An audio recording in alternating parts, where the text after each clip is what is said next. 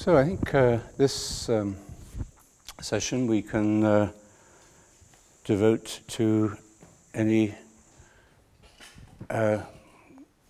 maybe any questions or short comments that people would like to share, arising especially maybe out of the theme of change and so would anyone like to raise any questions at all?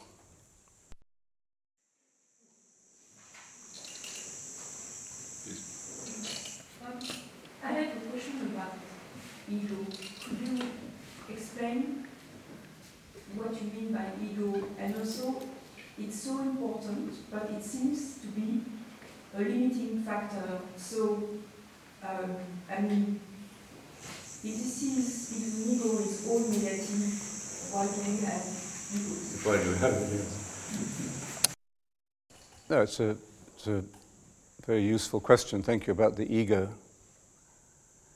I think the ego develops. I was in an airport recently, and I saw this poor young mother with two children. I think about 2 or 3 years old, and they must have been traveling a long time, and they were waiting in the immigration line.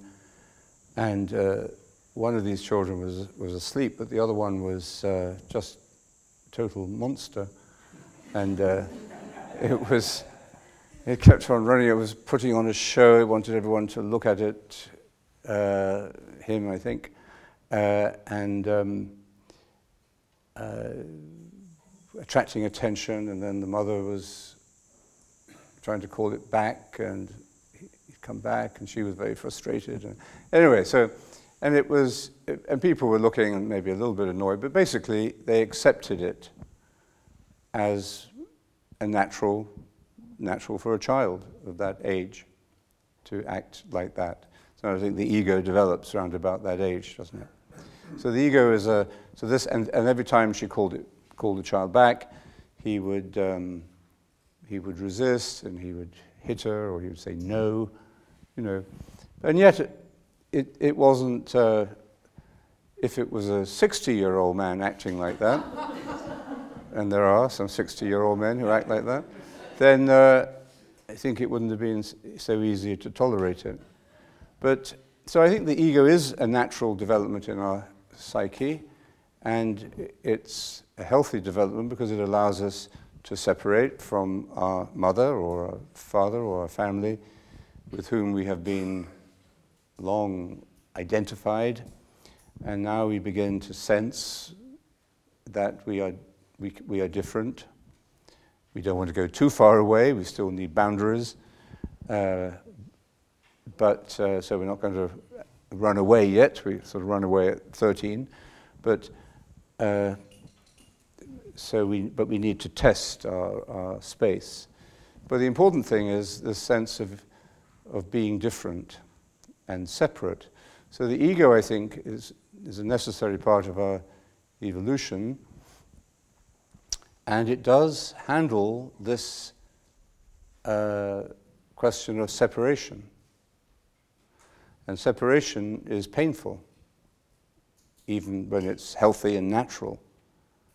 As you move from one phase or relationship or situation from life to the next, it will hurt when what you have been identified with, united with, separates. There will be a scar left, like on a tree when you break a branch. So I think the ego is very much identified with suffering, because it is involved in this process of separation, but it's a separation that allows us to make deeper relationships and more mature relationships. So the ego can also be seen as a vehicle for communicating and giving ourself to others. It's a vehicle for that.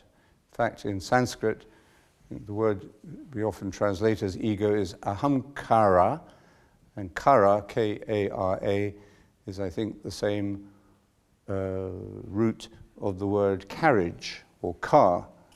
So it's a vehicle, something that carries you. Now, that's the ideal way of seeing the ego. But perhaps because of the pain that is involved in separation, perhaps because the separation is not made easy by the person or situation that we are separating from, so the example of a possessive mother, for example, is going to create a lot, or father or family, is going to create a lot of pain and arrested development. So then you get, in the worst possible scenario, you get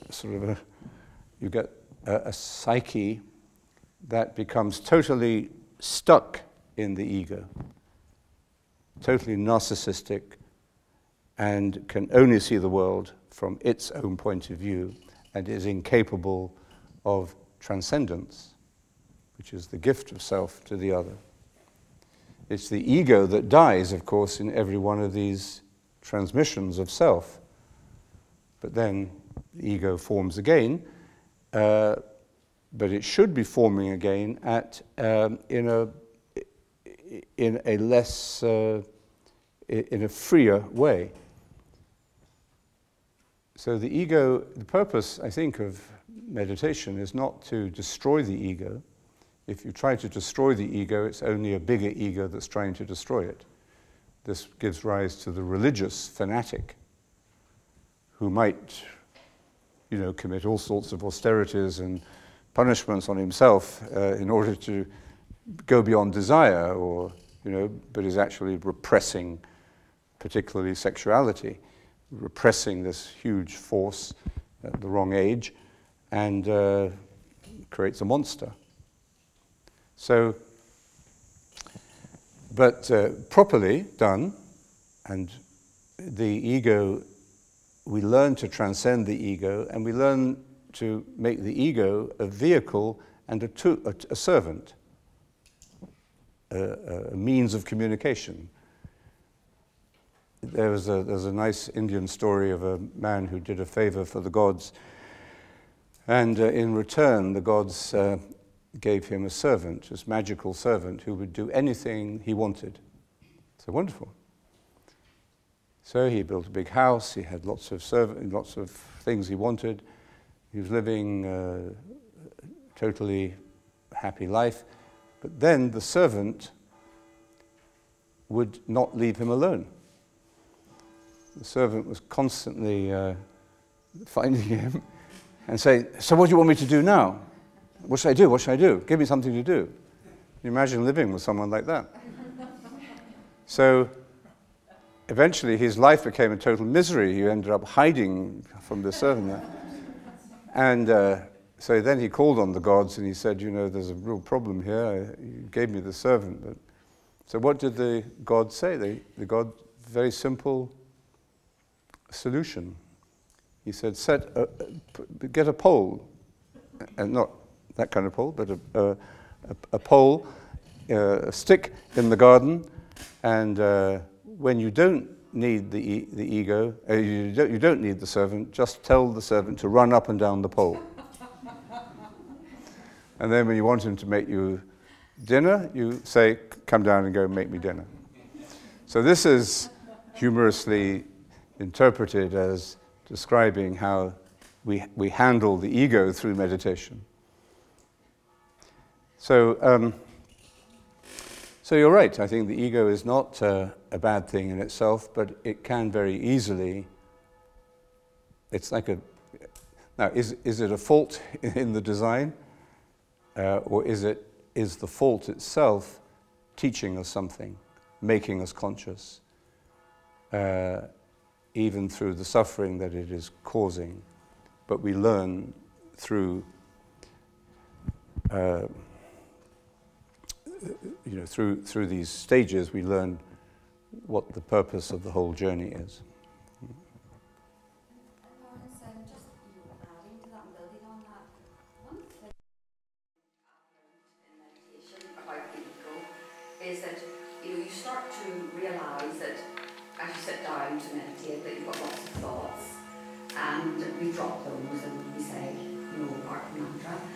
But we realise that in everyday life, when we're telling the story about ourselves to other people, it's so easy to select in, the stories that you think are going to put you in a good light.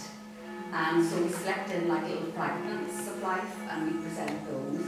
And the other parts, which are numerous, are not presented as part of a reality. And so I suppose what meditation allows us to see is the fact that we're using that ego as well to sort of for our own drama, our own narrative that we want people to love about us. And so that becomes quite a challenge to drop that. Yeah. Not Yes, I think is a great actor, and we need to be able to use it. We need masks, or we have roles to perform, and if you're not able to perform the role, I think a waiter is a good example of that. Waiters who are often out of work actors, they have this sort of theatrical enjoyment of their job, and they do their job very well if they stay in their role. And you can get to know them, like them, and and it's not only for them to get a tip, probably, but so there's a kind of a handling of the role, which is aspect of the ego, and that's acceptable and pleasant compared with a waiter who just doesn't care and resents being a waiter and resents you being a customer. So I think that there is a Shakespeare said it, the world is a stage and we are actors upon it. So we do interact inevitably, and if we try not to in ordinary life, we just end up acting another role. I think perhaps the only space in which we're not doing that is when we meditate together. And that's why when we meditate together, there is this invisible process which creates trust and acceptance of each other's differences and community in that way.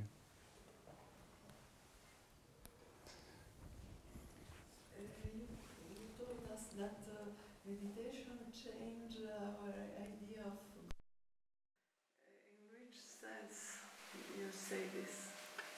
How does meditation change our concept of God? Well, I think it changes our concept of God by making us aware that we can't identify God with our concept. St. Gregory of Nyssa said every image of God is an idol, and the mystical tradition, the apophatic tradition, is very strong that we have to be iconoclastic at the time of meditation, of pure prayer. We break all the images. We let go of all the images of God and ideas of God that we have. Now, that doesn't mean that that God disappears, but there is a change in our experiential knowledge of God. Meister Eckhart said, "I pray to God to rid me of God," which sums it up very well, I think.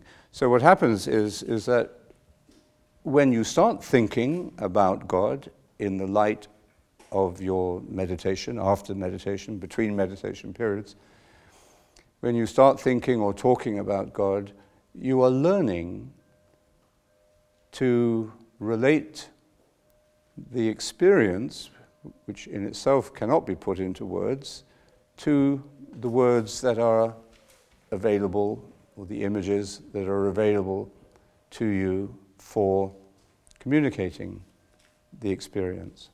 So it isn't that the images and the ideas of God are just all completely destroyed, but it means that you are able to use them much better and maybe be more selective. And I think it's not only religious images or theological ideas about God that are enlivened as a result of meditation. I think you realize there are other ways, not specifically religious, unless you think that everything is religious, but not specifically churchy or theological. And you know that the experience of God is not limited to churchy or to theological language. So there's an expansion of your experience of God out beyond the theological language and the religious forms. And then, actually, you actually then find that you can use, as with the haikus, you can use the language, the other languages available to you, the language of poetry or the language of music or the language of whatever,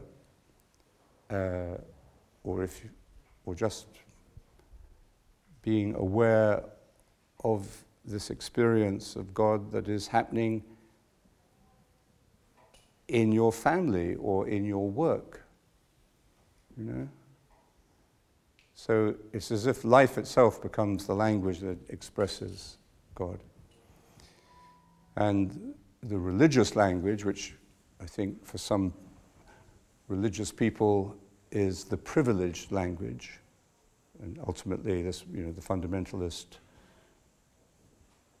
would say maybe the Bible or the Quran is the Word of God, and it is the supreme Word of God, and or the supreme language by which God can be expressed. And there's no other language. Everything else is secular or profane. But I think meditation shatters that. It also sends you back to the scriptures with a new sensitivity and a new perception of its meaning, which is wonderful. But it also opens up many other kinds of vocabulary for you.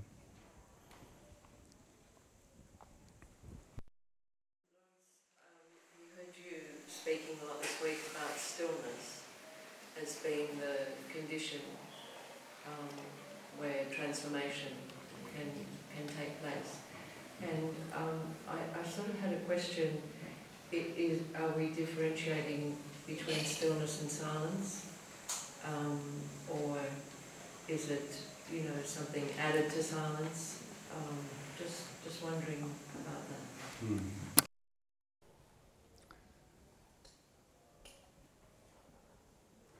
I think they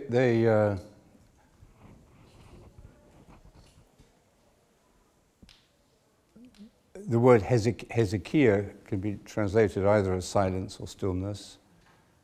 And maybe silence, you could say, was the inner side, and stillness is the outer side of the experience. But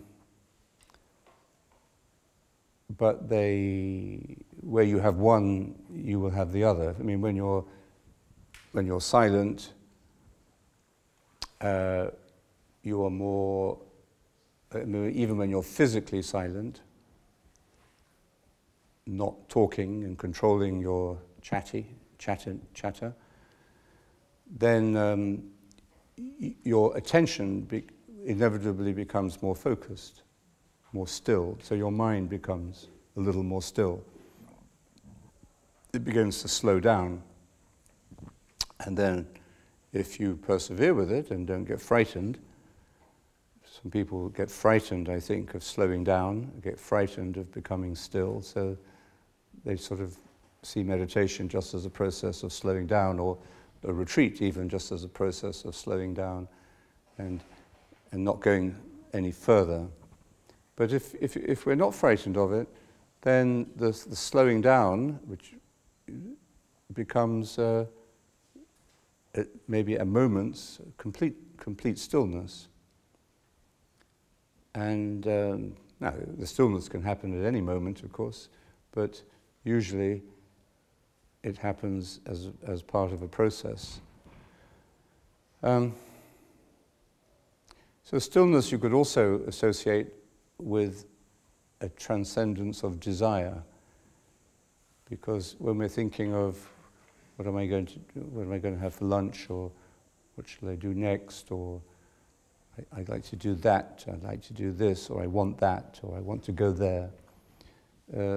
There's a constant movement of the mind as you imagine these things, and you project yourself into them, and then so the mind becomes very busy with its desires.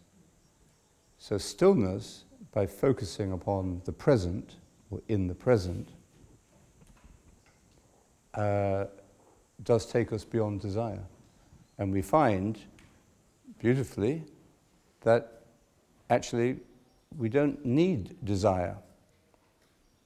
We don't need to spend so much time desiring things to make us happy, because there is such a great deal of delight in the present moment, in the stillness.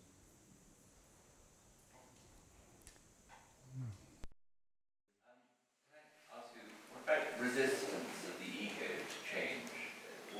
What recommendations would you have on overcoming the resistance to change apart from more meditation, or perhaps Before? Apart from meditation? well, not apart from meditation, but the resistance to change in a character. I think looking at the resistance, if you're aware of it, and before it, maybe the resistance is a pattern, and it will arise at certain moments and then prevent you from doing something. But if before that happens, you can call it to mind and analyze it a bit and understand it and be prepared for its next appearance, because you know it's going to happen again. So just accept that. So here on the retreat, we've accepted, and I think happily, the times of meditation, the times of the meals, and so on. So we've accepted the schedule. But when we go back to the real world, we will inevitably feel at times, a resistance to stopping for meditation, or resistance to doing other things like our spiritual reading or whatever that we know we want to do. So I think to anticipate those surges of resistance and try to analyze them, catch them as soon as they begin to arise. So you're just kind of guarding the heart and being observant of this, what you call resistance in oneself, and knowing maybe the times of the day, or knowing the sorts of conditions in which they are, what triggers them, what triggers it, and become friends with it. Actually, it's rather than thinking this is the devil, trying to stop me from doing what I want to do or should do, just to see it as a little glitch in your own software, and accept it, and you see, I think the meditation is like this. These software, these malware, what do they call them? These virus checks, and so we've all got these little viruses that pop up and make unpleasant things happen on our computer at times. So we need this constant scanning and checking, which happens, I think, unconsciously during the meditation. And if you do a complete scan of your computer, it takes a long time, doesn't it, to go all the way through the hard drive. So the meditation doesn't clear everything out at once, and it requires regular practice. But as soon as you begin to meditate, you begin to be aware. You become more aware of these patterns. And then I think see the pattern, check it, catch it, and then at times you'll feel tremendously free because you can catch it before it catches you. And it's more understanding and insight than an act of the will. If you think of it just as an act of the will, it becomes really tiresome and painful. But if you see that what changes is and frees you from it is insight, acceptance, prudent awareness that this is going to come again, you're not going to get rid of it forever, but through mindful awareness of the pattern, you can catch it in time. That makes sense?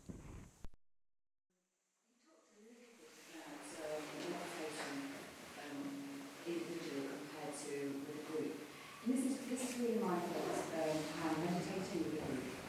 I really enjoyed it. That was when I first ever learned. That was 20 years ago. I'm just really interested to know what you think are the differences between the two. And I guess the benefits of joining a group, because I sort of considered it, but I'm a bit of a solo player. A what? I'm a bit of a, like a solo girl as far as meditation goes. So I'm just really interested to know what your thoughts are about the benefits of the... Thank you. Meditating alone or meditating with others. I think in a way they are two sides of the same coin. And one side is solitude, which is recognizing and embracing your uniqueness. So you're not just a type, you're not just a statistic, you're not just a case. There's something unique about you, and that may be challenging to accept because it may be easier to think of yourself as just a type.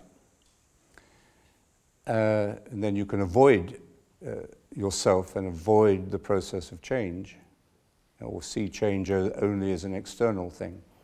But as soon as we, I remember a young student I had a couple of years ago who said, an undergraduate, and she said she had had no religious training in her life at all, but she said through doing the meditation, we only did a short meditation in every class, but it had a big impact on her. It was the best part of the class. She said it made her aware for the first time that she had an inner life. And that led her to think about even the word God, which she'd never thought about before. So I think meditation does awaken this interiority, and it isn't long before you realize that this interiority has a solitary aspect to it, something unique. So the first thing you have to, that's why it is actually good and helpful to meditate on your own, physically on your own, from time to time, or most people have to do it most of the time.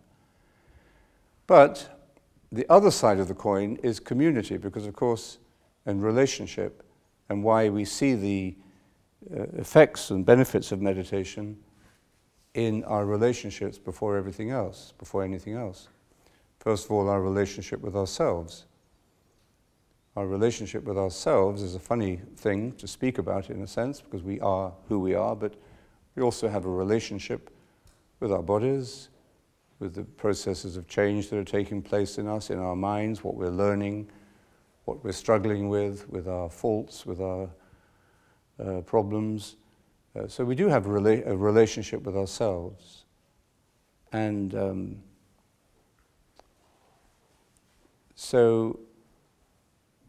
but as soon as that relationship with ourselves begins to change, we notice a change in our relationship with others.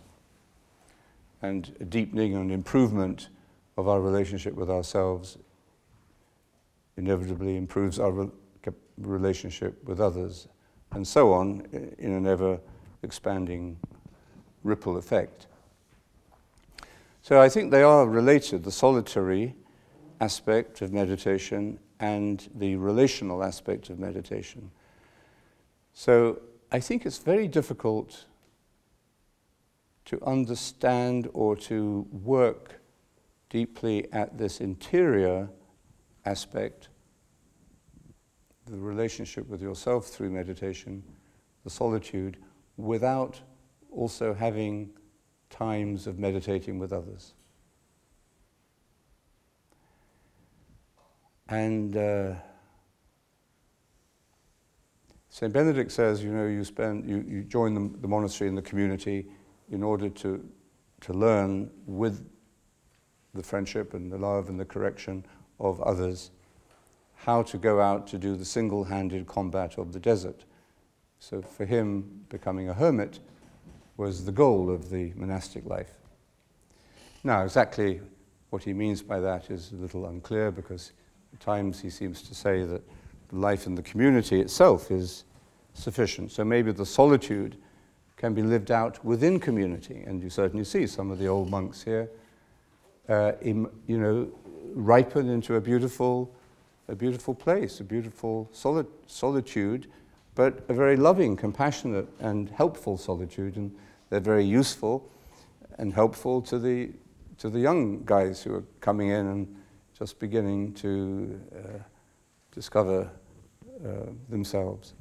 So solitude doesn't only mean physical withdrawal, but it would mean the capacity to be on your own physically without getting into a panic. Being able to, and I think a lot of people, depending on their lifestyle, don't have that, or if the lifestyle changes and they're forced into it, they find it very disturbing. So I think there's a give and take, there's a relationship between solitude and community, between meditating on your own and meditating with others. Many people will say, I think most people say they find meditating with others is easier.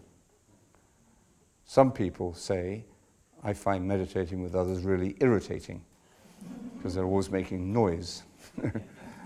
And so, it depends a bit on your temperament, but I think we need both, actually. Do you think change is always possible at any age or at any condition of the mind? Is change always possible at any age or condition of mind? I think it is. Actually, yes. It may not be where you want to change, but if you do want to change, you will change somewhere, somehow.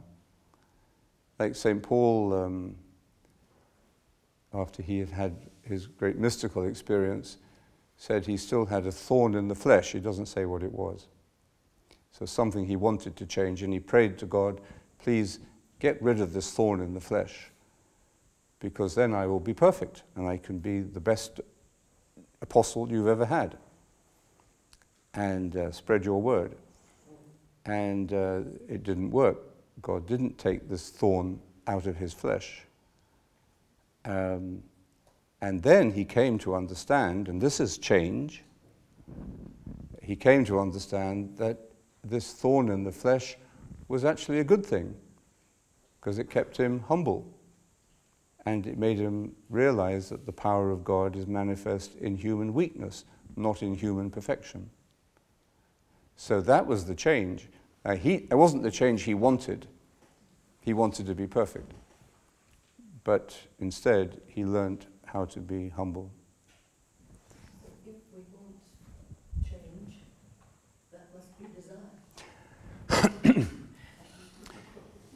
Yes, well, desire, as we were saying, desire is one of those words. Decision, maybe.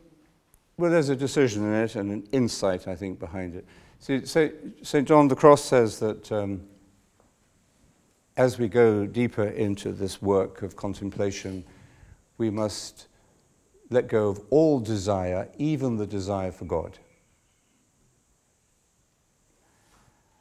Now,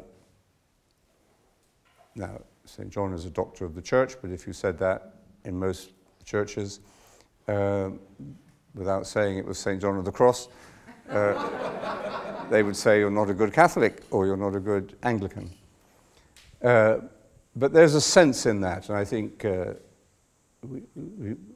we should try to understand the meaning of what he's saying. This is very much how John Main uses it as well. However, St. Augustine says the Christian life is one constant, holy desire for God. So how do we use the word desire in these two cases? So the way I try to make sense of it is to think that what we mean by desire is often ambiguous. So let's say we have a wound. Say the pain of separation or the pain of loss. Maybe it happened very early in our life. And the pain of that and the longing for what we didn't have or what was taken away from us, maybe the death of a parent or something, some abuse or something that happened in us or to us even before we were fully conscious or able to process it. So that remains with us as we evolve. Okay? So there's a hunger there. There's a longing for something, for what we didn't have or what we want back. And it's not going to happen. You can't go back and fix things in the past. You can only fix things now. But what happens is, because of this pain, or this longing, this hunger, desire for something that we may not even be very conscious of what it is, we produce desires. We produce images, fantasies, ideas about what would satisfy this hunger, what would take away this pain. And then we begin this whole sort of intricate family tree of desires, one leading to another. And we may think, okay, if I become Prime Minister, I will satisfy this longing I have for affirmation, for recognition, for success, okay, whatever it may be. But then when you become Prime Minister, or you become CEO, whatever, or you get married to the person of your dreams, that actually doesn't happen. And you feel this, the pain may be taken away for a while, but it comes back. And so then we develop a second generation of desires, which are an attempt to do the same thing, but they become more and more complicated then, maybe ending up in addiction as well. So, that's one way of seeing it. Now, what do we do in meditation?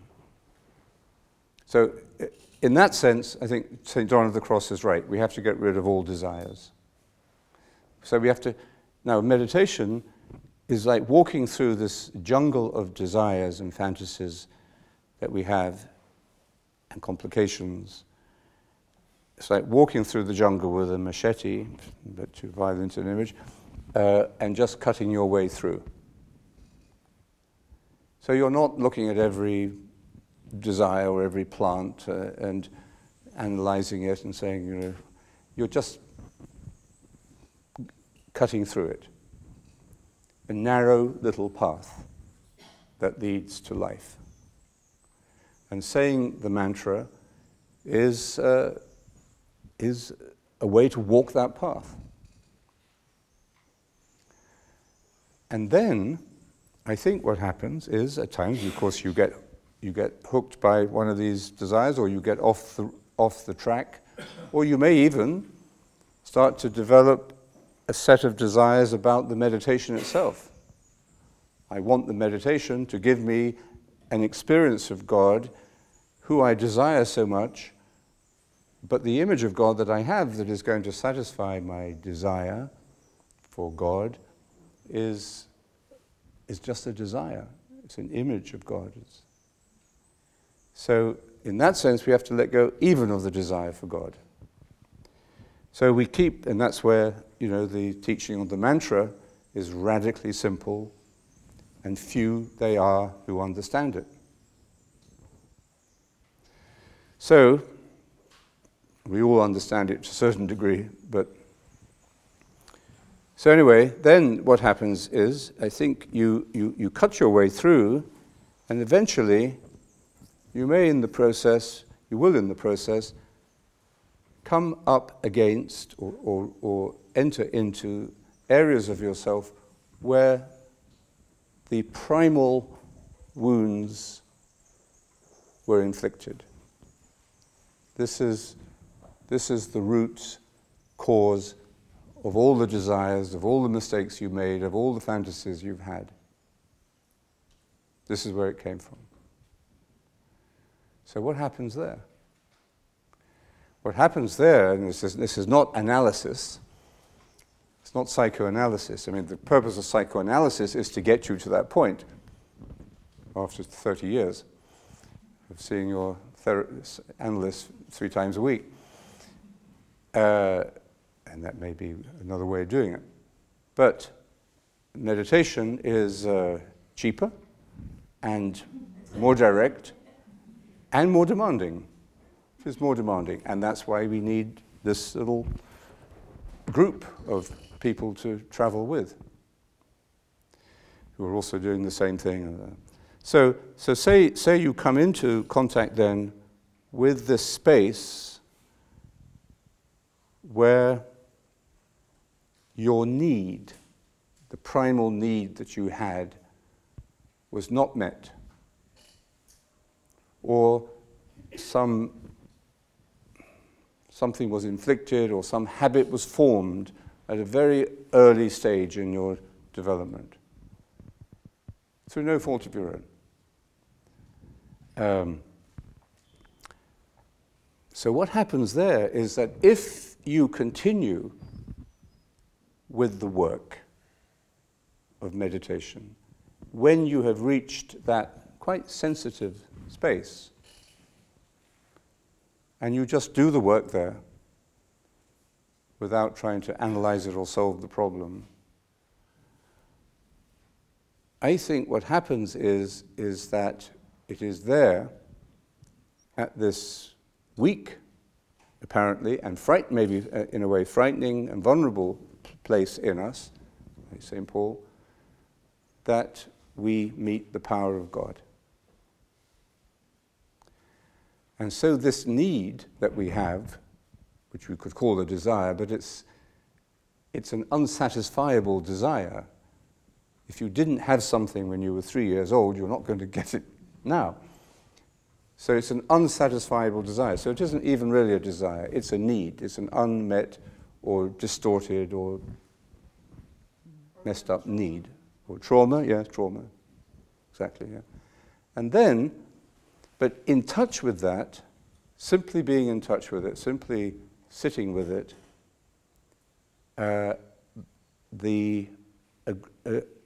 something happens. Grace happens. And the grace that happens in that place heals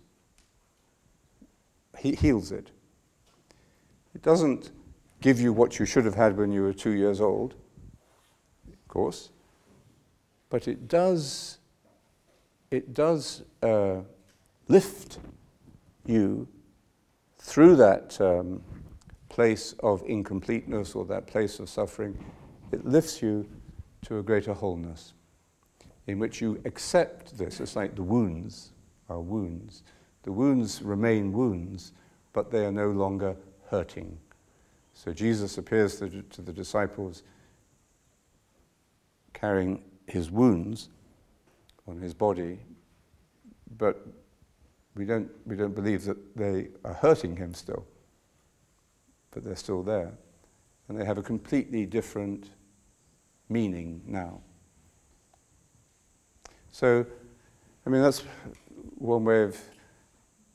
No, you could say, I think at this point too, you actually contact at those very vulnerable, personal, intimate, sort of maybe unknowable parts of ourselves, we contact our fundamental need, which was not the need for this or for that we didn't have, but it's a fundamental need for love, for God, for wholeness. Now you could call that a desire, but at that point it's just need. You could say it's pure desire, because you're not trying to possess it, it's just what you need. It's like when you're really hungry. Are you desiring food or do you just need food? I mean, it's not like stuffing yourself with food when you don't need it in order to numb other desires that you are trying to avoid. So it's if you like, it's a desire for God, but it's it's poverty of spirit. It's really at this point of. And then, when we touch that, the miracle of healing happens, because as soon as we enter into contact with that place, or that part of ourselves, it is fulfilled. So ask and you will receive, knock and the door will be opened. So there's a certainty and an immediacy even of healing, satisfaction, of being put right at that point. So meditation, I think, just takes us through the jungle. That's why we lay aside all thoughts